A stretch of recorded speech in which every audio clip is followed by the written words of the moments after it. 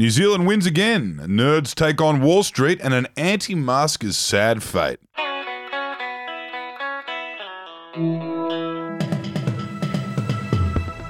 Those are the biggest stories in the Batuta Advocate today, the 29th of January, a Friday.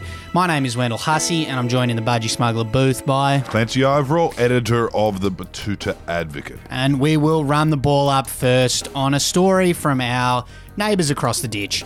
The headline on it reads, "Isolated country made up entirely of small towns somehow manage COVID most effectively." Yes, New Zealand has topped the Lowy Institute's COVID Performance Index, leaving nations such as Vietnam and Thailand in its wake. Nobody knows how New Zealand was able to pull off such a feat, but some have claimed it might have something to do with New Zealand being extremely cut off from the world, insignificant economically on a global scale, and made up entirely of small towns.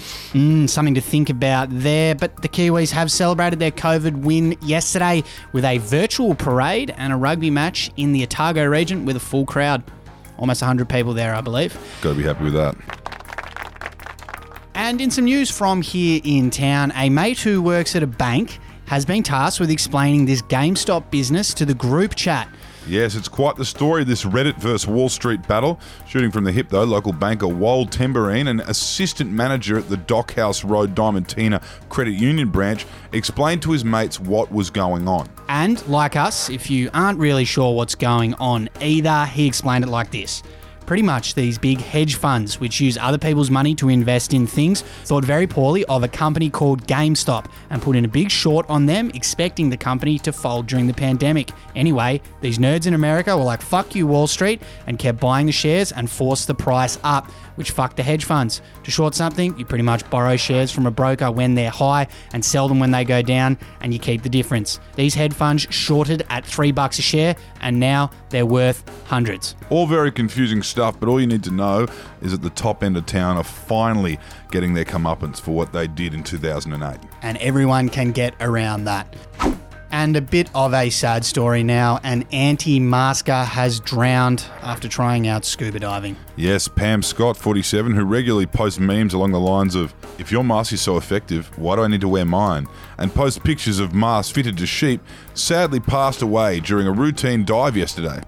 She refused to wear the mask, calling her instructor Dictator Dan, and was unfortunately unable to breathe during her dive without her self-contained underwater breathing apparatus, which is what scuba stands for.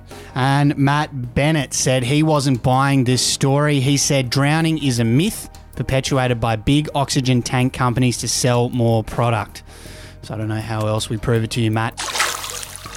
Our quote of the day today comes from New Zealand's Trade Minister, who said this about our relationship with China yesterday.